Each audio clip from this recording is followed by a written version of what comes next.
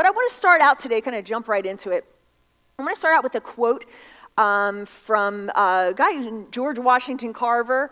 If you don't know who he is, please look him up, because he's a fascinating inventor and writer and speaker. And he said this, he said, 99% of failures come from people who have a habit of making excuses. Isn't that interesting? Interesting. I read recently that we live in an excuse-saturated culture. In an excuse-saturated culture. Let's put that there. There we go. And the question is, but why, right? Why do we make excuses? Maybe you find yourself kind of in that camp. But before we answer that question, I want to describe for you something that I saw recently. Right around the block from here, I think it was like Wednesday or so, I saw a fish tank, and there were fish in it, and there was a big sign that said free. I don't know if anybody drove by who's in the local vicinity, and somebody was giving away some free fish. And I don't know if you've been to the aquarium recently, one of the places that we have many access to here in the central Pennsylvania region. But at an aquarium, a little bit different than the home fish that you find in people's living rooms, we go to see, exotic fish, right? Many of us, if you've been to like Baltimore Aquarium, you go to see the sharks. Maybe you have a child, grandchild, niece, nephew, somebody that you've taken before, maybe you yourself, to go and to see the sharks.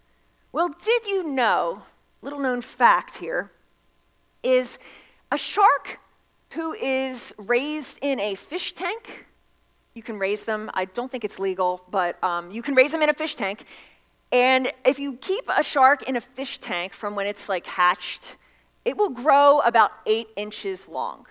It'll grow about 8 inches long. And mostly any species, it'll grow about 8 inches. But did you know that whether in an aquarium tank or especially in the ocean, the same species of shark will grow to be 8+ feet? 8 inches, 8+ feet. It's a pretty big difference.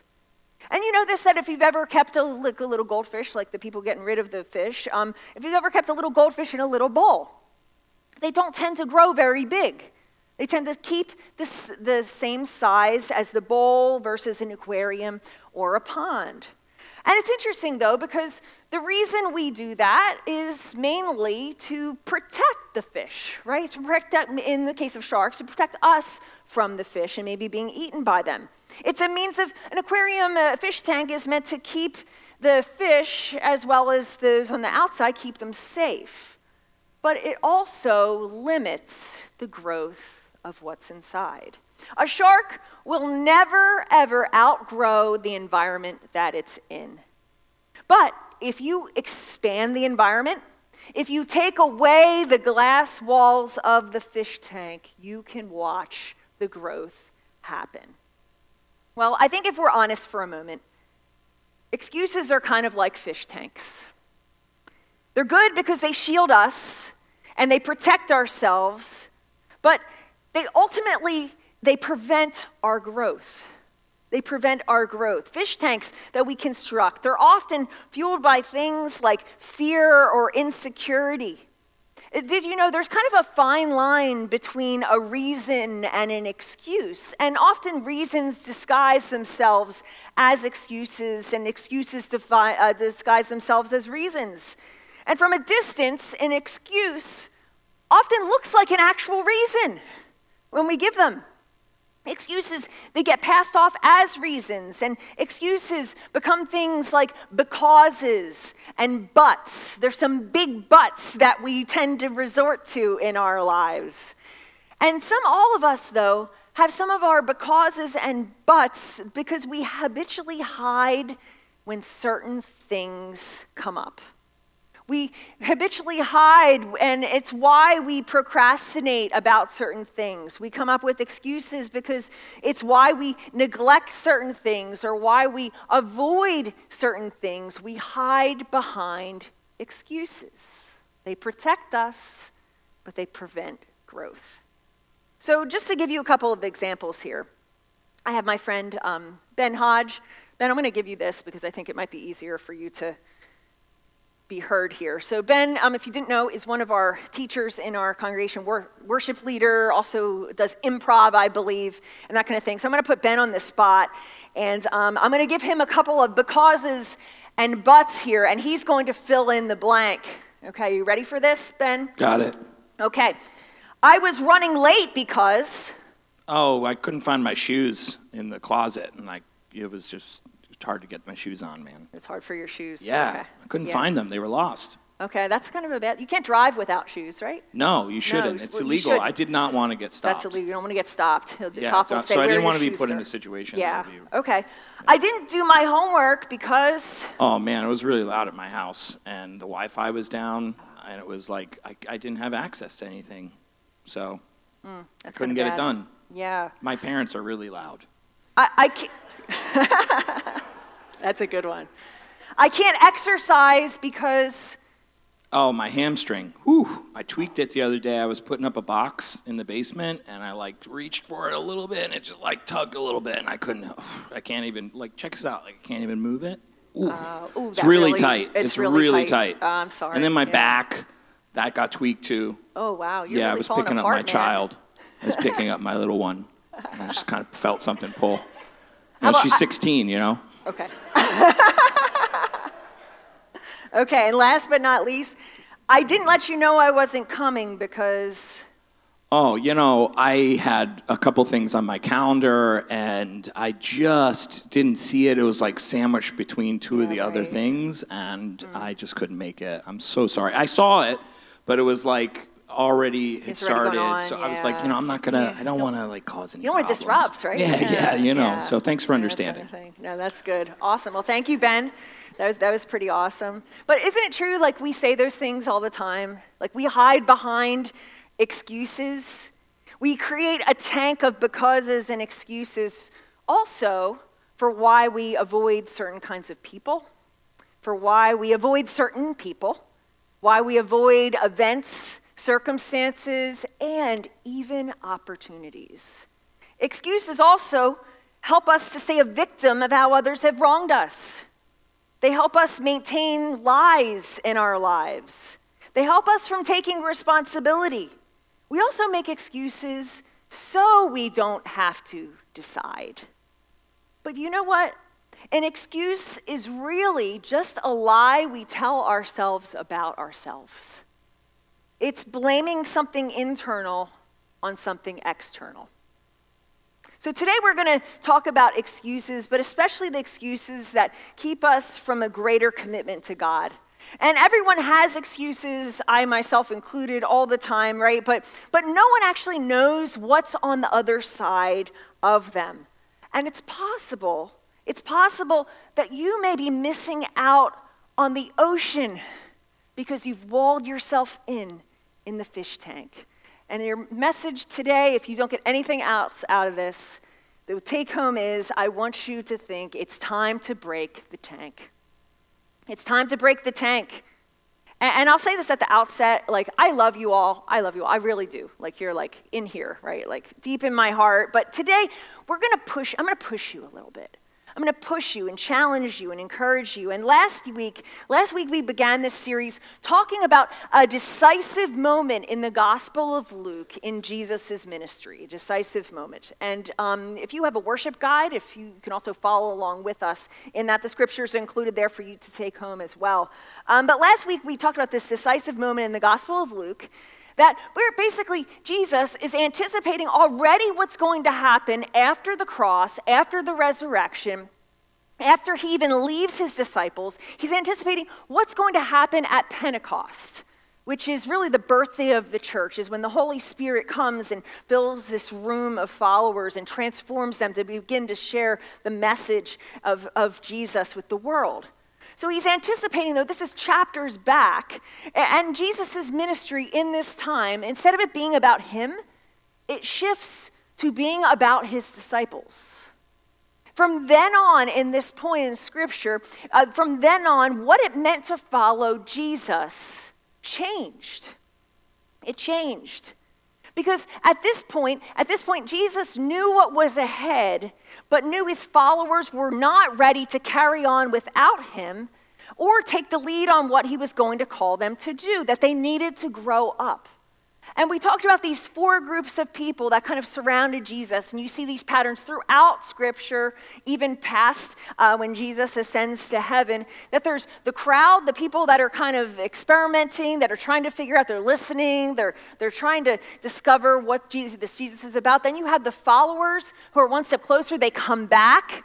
They're kind of Jesus's bigger entourage that surrounds him. Then you have the disciples who make this commitment to follow Jesus even closer, to be with him for those 3 years of ministry. And then you kind of have the leaders, the 3 that were close, of the disciples that were closest to Jesus, that he invested in and that would later go on to be leaders in the church and the movement of Jesus of the way.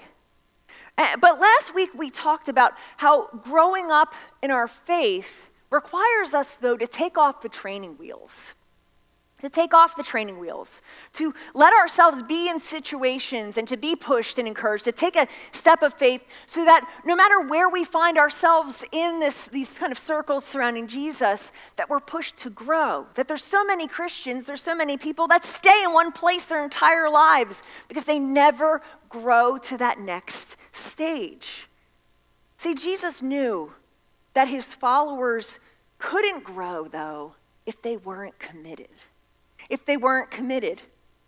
isn't that true of any area in life? Further growth requires greater commitment. In our spirituality, think about that for a second. In many areas of our life, further growth requires greater commitment. Well, several years back, I was a part of a church and learning to preach and do all kinds of ministry stuff. And I have to say, I loved our worship team and the music that they led. And I'm a learner. That's like one of the things that I do, one of my strengths. And I decided I wanted to be like the worship team, and I wanted to learn an instrument. I play the clarinet, I played in marching band and that kind of stuff, but I wanted to learn something that could be utilized as part of a worship team. So I decided to learn to play guitar. So a friend of mine gave me their old guitar, and I sat there, I had my little computer, YouTube is fantastic, and I was learning some chords and that kind of thing, and I had to say I think I learned maybe 3 chords. I could probably play every Chris Tomlin song that you can imagine.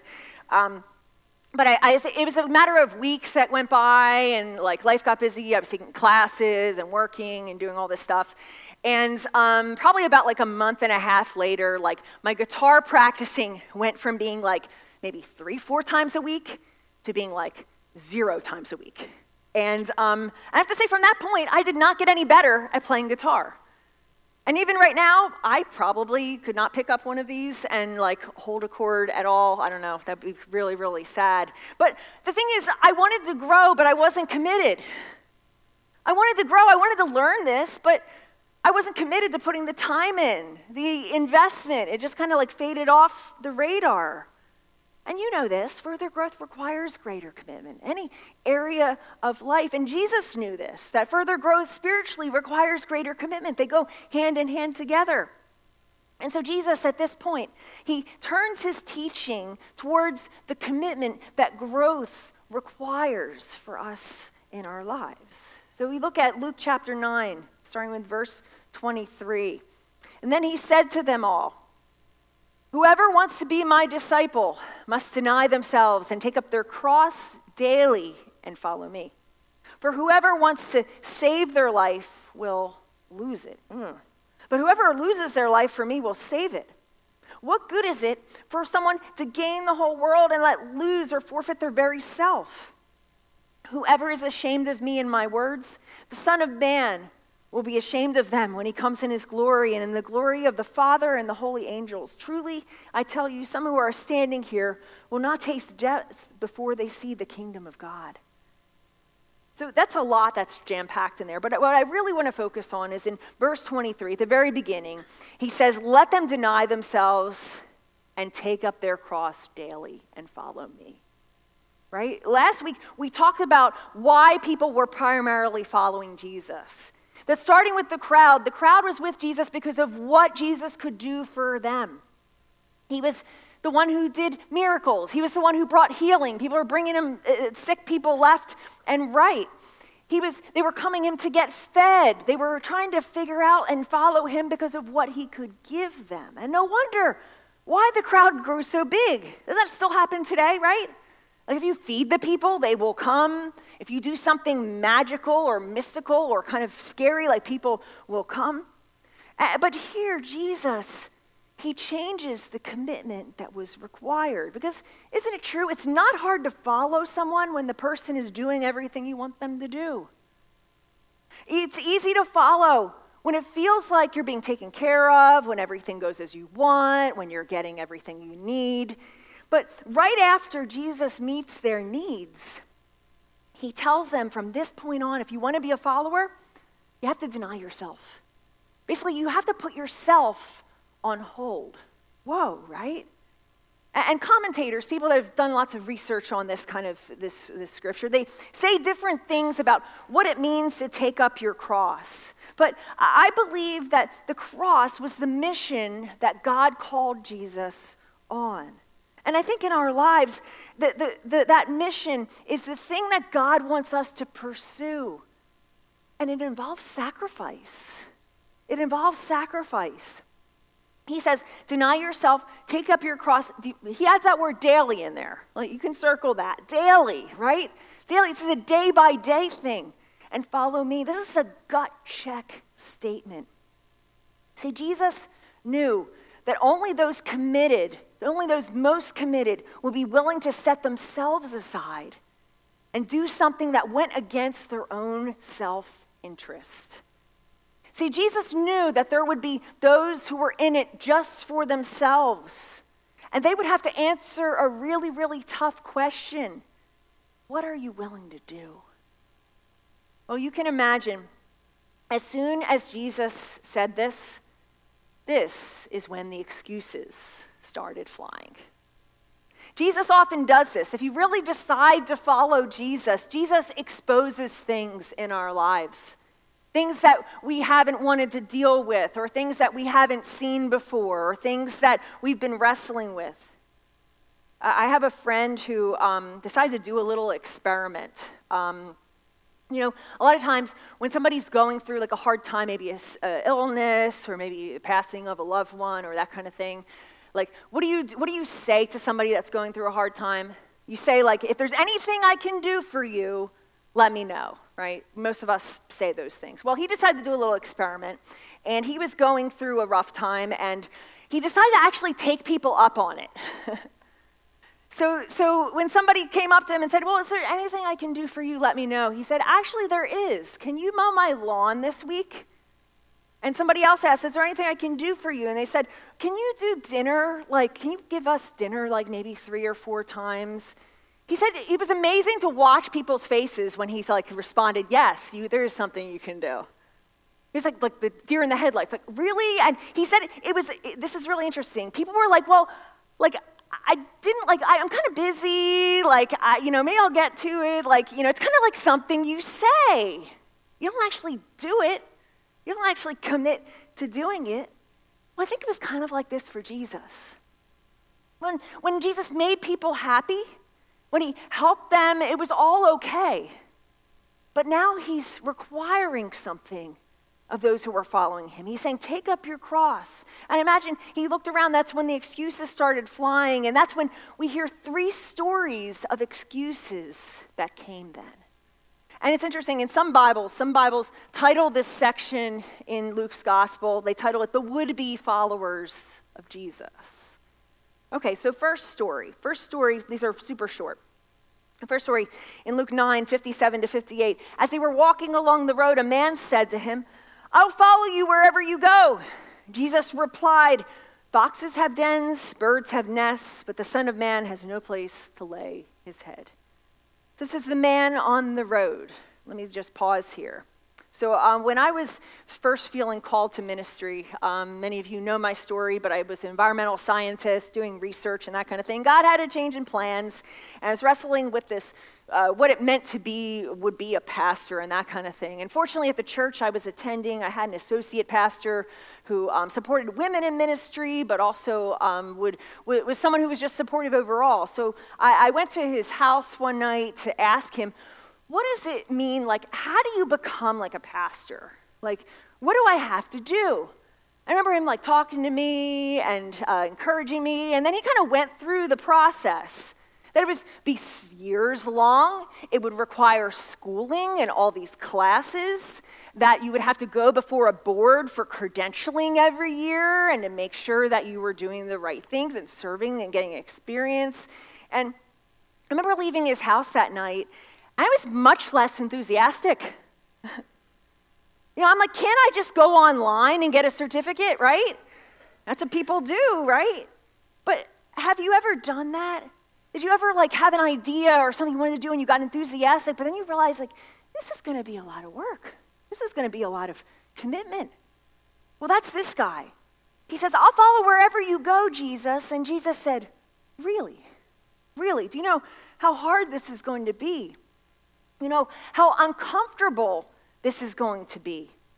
I think what Jesus is getting to is the fact that following is not going to be comfortable. See, this guy, his kind of objection or excuse in his head is, but I'm comfortable. Because each of these stories, by the way, alludes to the fact that these people did not follow. He says, I'm comfortable, right? I'm comfortable. I don't want to do that. I like where I am. That he's telling this guy, like, well, maybe you might need to move. You can't maintain comfort and follow. And the story doesn't say this, but I think the man probably said it, but hey, you know what? I'm not up for that. Like, no place to lie your head. Like, the Airbnb thing might be nice, Jesus, like, or hotel rooms or that kind of thing. I'm not up for this wandering thing. But I think when we think about our own lives, right? Have you ever followed God just to the edge? Like, just to the edge, just where there's the comfort, right? Just like right here, but like to take that next, I can't do that, right? I can't go there. I can't go to the recovery meeting. Like, no, I'll just like be me and Jesus and like pray a lot and I'll like overcome this addiction by myself. Like, but that recovery, like, I can't do that, right? Or to say, hey, you know what, that like connection in a church, like, hey, I was burned before and church people are evil and all that stuff. And like, but I can't really get to know anybody. It's just safer for me to just like show up and then leave and that kind of thing, right? I'm getting in some people's backyards, I know that. So, but seriously, like we get there, we follow him right to the edge, even when he might be like pushing us, right? Might be pushing, there might be those kinds of things that come along. Have you ever followed when it became an inconvenience to you? When you knew doing that the right thing was going to cost you financially? When it might be costly even with friendships or relationships, that doing the right thing or taking the high road might be costly to you. But I have to tell you, friends, I know from my own journey, sometimes we need discomfort in our lives to help us make a move. We need it. And that was this first guy. He was good with following as long as he could maintain comfort. But then there's a story of a second. The man with the father. This is a great one. He said to another man, follow me. But he replied, Lord, first let me go and bury my father. Jesus said to him, let the dead bury their own dead, but you go and proclaim the kingdom of God. Let's just pause there. This is a great excuse. This is surely a good excuse. Some excuses are valid, and this guy, he's one of probably follower, disciple in that realm. He calls Jesus Lord. He probably has a strong faith. He says, I got to go home and bury my father. So basically he's saying, hey, this comes first, but this comes first. And had we stopped there at verse 59 where he said, hey, Lord, just let me go and bury my father, had we stopped and not seen the rest of the story, how many of us would vote, this is lovable Jesus, right? What would he say? He would probably say, we would fill in the blank, well, of course, your dad. I'm so sorry. Can I pray with you? Like, can I give you a meal? Can I do that? But instead, Jesus says, what? This is really disturbing. He says, let the dead bury their dead. And some commentators say that Jesus wouldn't have meant this. Like, he didn't do this. He didn't actually say this. But we have to think for a minute. we don't actually know if his dad is dead. He might be sick, but he might not be dead yet. He might be perfectly healthy. I think what this guy is saying is something to the tune of, I have really important stuff going on in my life, Jesus. Like, hold on, wait for me. And Jesus says no. He says no because imagine, had he allowed this man to do this, this follower would have missed all that Jesus was about to do because he was headed to Jerusalem, to the cross. You know, how many of us have done this in our own lives? I'm not going to ask Ben to do this, but as soon as I blank, I'll blank, right? As soon as I graduate, I'll blank, right? As soon as I have more time, or as soon as I have more money, or as soon as the kids get older, as soon as I find someone, as soon as I get married, you know, it's, I love you, God, but I'll fit you in as soon as I finish everything else, as soon as I get to that point, whatever that is. But Jesus looks at this guy and he says, no, I won't take second place, I won't take third place, and I won't take fourth place. I think the story reminds us that excuses are usually not bad things. They're usually noble things, though, that keep us from God. Jesus is saying that even good intentions are not more important than him, that he comes first.